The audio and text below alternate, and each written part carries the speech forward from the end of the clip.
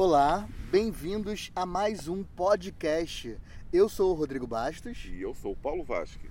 E nesse episódio de hoje, que é o podcast de número 9, nós vamos falar sobre a numerologia mágica e o Eneagrama.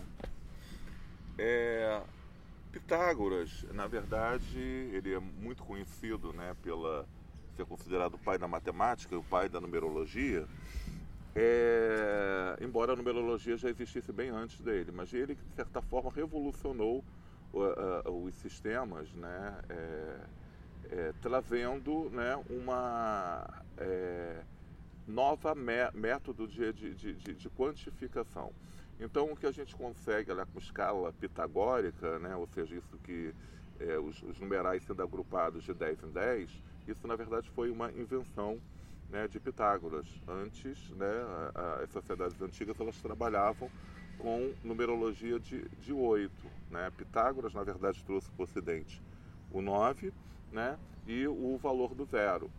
E o nosso podcast de hoje vem de falar justamente, né, da energia do número 9. Né? Não só da energia do número 9, mas da energia dos 9 números primordiais, que são representados pelo símbolo mágico do Eneagrama. N9, grama lados, né? É uma espécie de estrela de 9 pontas. E o que é interessante, né, é que esse símbolo, né, que é formado dos 9, eles estão completamente vinculados, né, aos conhecidos 9 mundos nórdicos, né, conhecido muito pelos nórdicos. A árvore da vida da cultura nórdica, né, é representado por nós, que estamos em Midgard. Muitas pessoas pensam que Midgard é o planeta Terra, mas na verdade Midgard é a terceira dimensão nossa, né? Mas existe, na verdade, outras 8 dimensões, né, próximas à nossa. Existem infinitas dimensões, mas são 8 as dimensões próximas. E a árvore da vida, então, ela encerra uma geometria em torno dessa numerologia do 9, a mesma ligação semântica do Eneagrama. E por que o 9, né?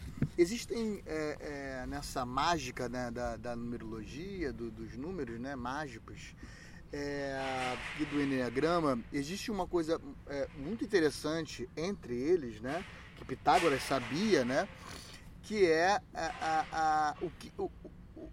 o por trás, o lado interno, né, desses 9 mundos, que pode-se dizer, ou 9 dimensões, né, as 9 dimensões primordiais. Por trás desses números, né, até o número 9, existem 3 que são as chaves, que são as bases de todos os outros números que existem no universo, que são eles o número 3, o número 6 e o número 9. Esses 3 números, por que eles são a base, né, de todo o universo? Porque eles fazem parte, né, das primeiras, pode-se dizer, bases do universo, né? Lembrando aqui que o 3, né, ele forma, primeiro vem um ponto, né, depois uma linha que forma uma reta, e depois vem um triângulo, que é o triângulo para cima com os 3 lados. E depois, com o número 6 que eu estou falando, é o outro triângulo, que é um triângulo para baixo, que faz o quê? Ele faz uma integração do triângulo para cima com o triângulo para baixo, que dá inclusive a estrela de 6 pontas, né? E que também dá o formato da Mérkaba também, né? Puxado por esse número, que é o 6, que é a nave do tempo, né? A Mérkaba, conhecida muito pela Cabala, né? Pelos judeus, pelos cabalistas, integra então, né, o nosso lado luz com o nosso lado sombra, né, dos 6. E o 6 também, né, ele tem um formato, assim como o 9, né, o 6 e o 9, propriamente dito, eles fazem o formato da Fibonacci. E o que é a Fibonacci, né? Aqueles números que a gente conhece muito bem, que é ou para quem não conhece, a gente pode falar aqui que é o 1 de novo, e aí o número 2, e aí 3, e aí 5, 8, 13 e assim sucessivamente, até chegar lá ao número da ascensão crística, né? Que é o número 144. O que é isso, né? Esse símbolo 6 e o 9 tem esse formato da Fibonacci. Por que ele tem? Porque a Fibonacci, esse símbolo é um símbolo da criação da vida. É por isso que um feto, por exemplo, tem esse formato que é o símbolo da Fibonacci. A criação do universo, de uma galáxia, tem esse símbolo da Fibonacci. Então, tudo na criação tem esse... Um caracol também tem esse formato da Fibonacci.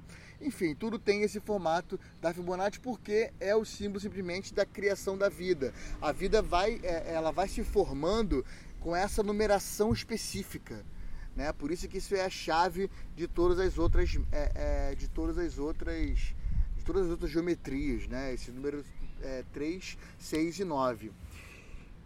No próprio desenho do Eneagrama, é bem interessante que esses três números, o 3, o 6 e os 9, eles formam um triângulo equilátero perfeito, né, fechadinho. Então, com esses números, na verdade, como se fosse exatamente o complemento, né, dos outros dois.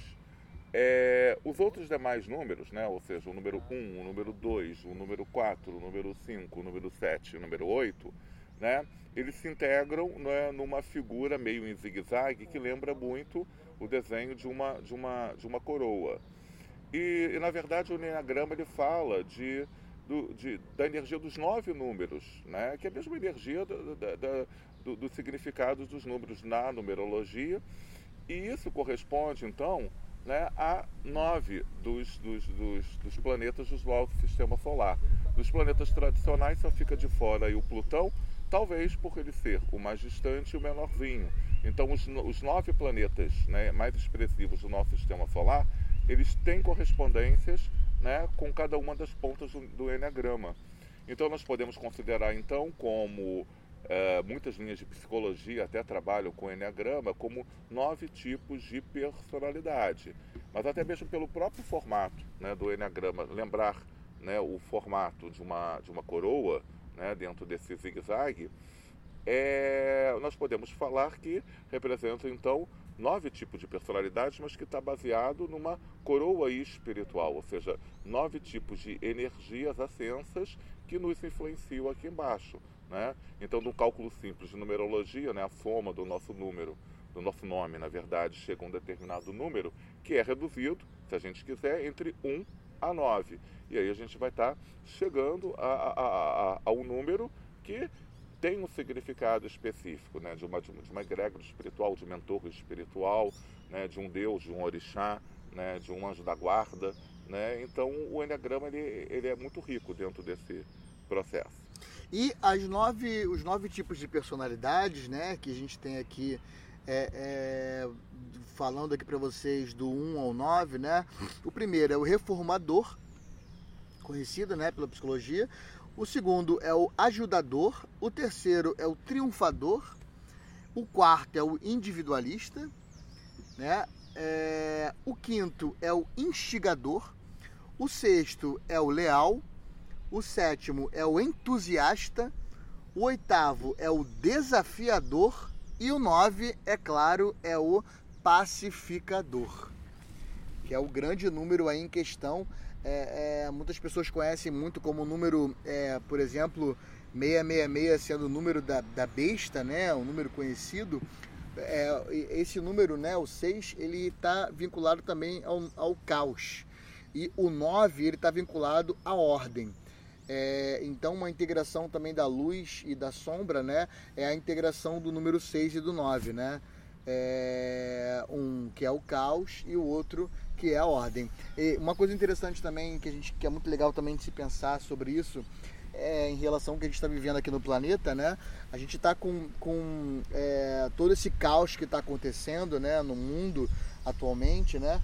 É porque justamente o ser humano ainda não conseguiu compreender e entender a verdadeira luz que é. Então, por esse motivo, é que infelizmente está tendo que ser a transformação mundial, né, através do caos, mas poderia também ser através da ordem ou através do amor, né?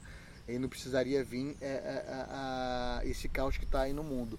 Então, na verdade, essa virada, né, do 6 pro 9, e essa transformação que está acontecendo no mundo é para justamente fazer essa grande virada do número 6 para o número 9, né, que é uma integração, que é uma pacificação, que é pode fazer um link aqui, inclusive, com a personalidade que eu estava vendo aqui para vocês agora, que é o pacificador, é o 9, né?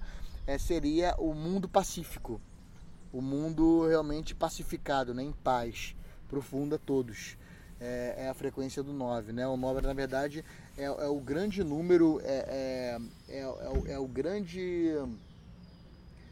Pode-se dizer que ele é um grande portal para todos os outros números, né? Porque ele é o fim de um ciclo e já indicando o início de um outro. O 9 tem tanto essa energia de pacificador, de ordenador, né? Que até mesmo Pitágoras, quando estabeleceu, né, seu sistema numeral, né, dividindo, né, na chamada escala decimal, né, estabeleceu o 9 como sendo a possibilidade de ascensão, né? Se a gente parar para pensar, qualquer número somado com 9 dá ele mesmo, mas numa escala superior, né? Então, exemplo, 3 mais 9 é 12, e o reduzido dá 3, ou seja, dá ele mesmo, mas ele já pertence a uma escala superior. Então, o 9 ele tem essa característica do ascensionar também, muito forte.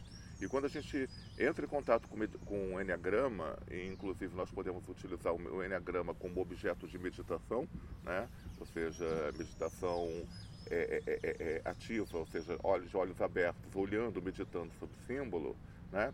Nós podemos trabalhar a nossa reconstrução interna, nós podemos modificar a nossa energia, né? E a nossa maneira de encarar no mundo.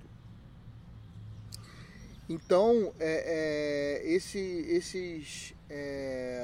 o Eneagrama, né, essa numerologia mágica também, eles têm toda toda a geometria do planeta, ele está toda baseado nela, né, que é nesse Eneagrama. Esse símbolo, inclusive, ele é do Eneagrama, né? Se vocês colocarem aí no Google agora Eneagrama, vocês vão ver que é um símbolo muito diferente, ele parece até uma coroa, né? Ele é um verdadeiro portal mesmo para todas as outras, pelas 9 esferas, ou 9 personalidades, ou 9 dimensões, né? Então, ele está todo baseado também, uma coisa muito, muito, muito interessante também de saber, é que esses números, né, o 3, o 6 e o 9, eles estão totalmente vinculados à Suprema Trindade Universal, que são formadas pelos arcanjos Metatron, Micael e Melquisedeque. Os 3 arcanjos, né, eles são a Suprema Trindade Universal hoje.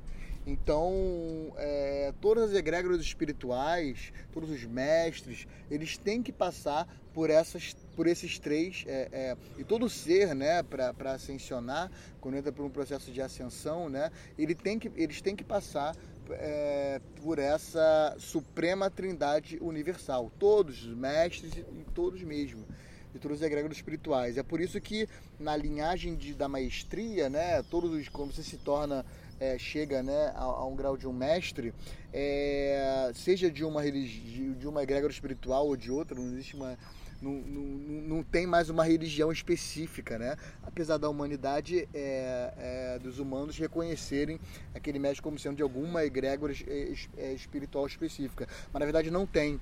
É por isso que na maestria não tem você não vai ver nenhum mestre falando mal de alguma outra religião, de alguma ordem iniciática ou religião, enfim, alguma igreja. Você não vai ver ninguém falando mal sobre, porque na verdade, inclusive, as leis que regem o nosso mundo hoje, né, que todos os mestres utilizam hoje, né, elas são uma única, são várias leis, né, que os mestres seguem, todos os mestres de qualquer linha espiritual.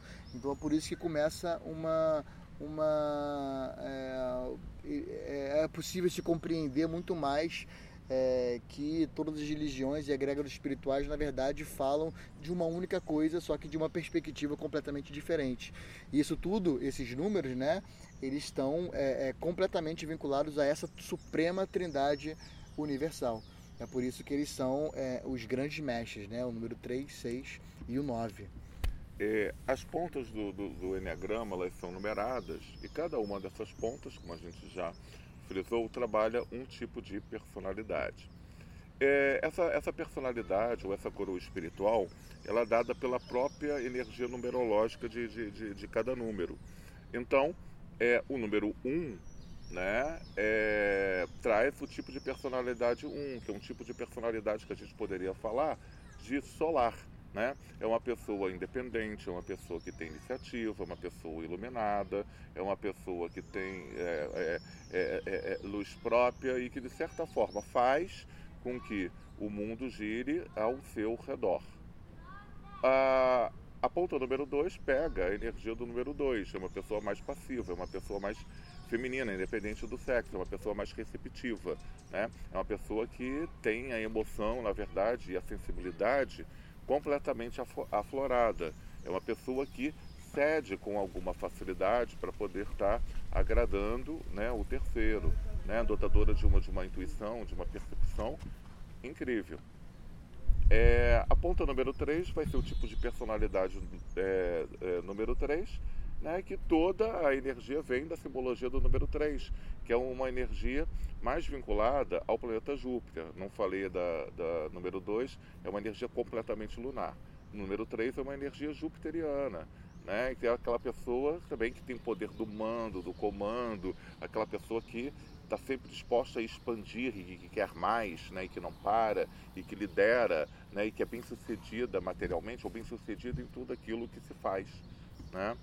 A ponta número 4, né, é a ponta de Urano, é aquela pessoa que tem a capacidade de ser a grande transformadora ou o grande revolucionário, ou o contrário, vai trabalhar com a simbologia do quadrado, né, a simbologia do grande construtor. Né? Ela pode ser o grande demolidor, como ela pode ser o grande construtor, o grande organizador. A ponta número 5 vai ter, né, a energia, né, de Mercúrio, né, a energia da comunicação. O 5 está ali no meio dos 9 números, né? Então ele está na ponta do Eneagrama, né, trazendo justamente essa energia de intercomunicação. É a pessoa que faz tudo em grupo, é a pessoa que é o bom intermediário, que é falante, que conversa, né, de alguma maneira. A ponta número 6 já é a energia de Vênus. Então é a pessoa, né, que trabalha muito a ordenação, que a estética é importante, a aparência é importante, tem uma maneira suave de falar, de flexibilizar, né, que gosta de arte ou trabalha com a arte, né, liga para a harmonia, então, portanto, é uma pessoa harmônica. A ponta número 7 já traz uma energia netuniana, então uma energia mais intelectual, uma energia mais contida, uma energia mais introvertida, uma pessoa mais bem refinada, uma pessoa, na verdade, inteligente. A ponta número 8, né, já tem uma energia saturnina, aquela pessoa que já nasceu madura, aquela pessoa cautelosa, aquela pessoa contida, aquela pessoa que tem uma espiritualidade inata, que liga para o que é tradicional, né, que pensa no futuro, que pensa a longo prazo, mas também age a longo prazo, né? E a energia, né, do número 9 pega muito a energia do número Marte, não só Marte pelo lado bélico, mas no lado do grande conquistador, aquele que na verdade vai à frente, né? Aquele que na verdade inova, aquele que na verdade, né, lidera, aquele que na verdade soluciona. Então, né, todos nós, né, nos enquadramos, né, numa desses pontos, né, do Eneagrama, né? Alguns de vocês de repente falam, me enquadro em mais que um desses tipos, né? Mas porque nós somos, na verdade, uma combinação. Nós não temos só um nome, temos um nome, um prenome, um sobrenome, né? É bem interessante a gente associar, né, os estudos numerológicos com o Eneagrama. E, inclusive, fazendo isso com os nossos próprios nomes, né? Existe uma numerologia cabalística também muito legal de se ver e descobrir qual é a vibração que tem, né, o nosso nome, né? Porque vai dar outros números, é claro, mas é só se diminuir ele e vai chegar num número desses 9, né? Que os 9 são... os 9 números, eles são uma etapa, um ciclo espiritual também. Inclusive na magia, falando em graus mesmo de magia, de ordens iniciáticas, ele depois do 9, o 9 já significa uma nova iniciação, porque você entra no novo ciclo, né? Que já é o 10, já é o novo ciclo. É por isso, inclusive, no tarô, o 10, né? Ele é a roda da vida, né? A roda do destino. Então, por isso que já vira para um novo ciclo, né? Para um outro ciclo, né? São ciclos de 9. Então...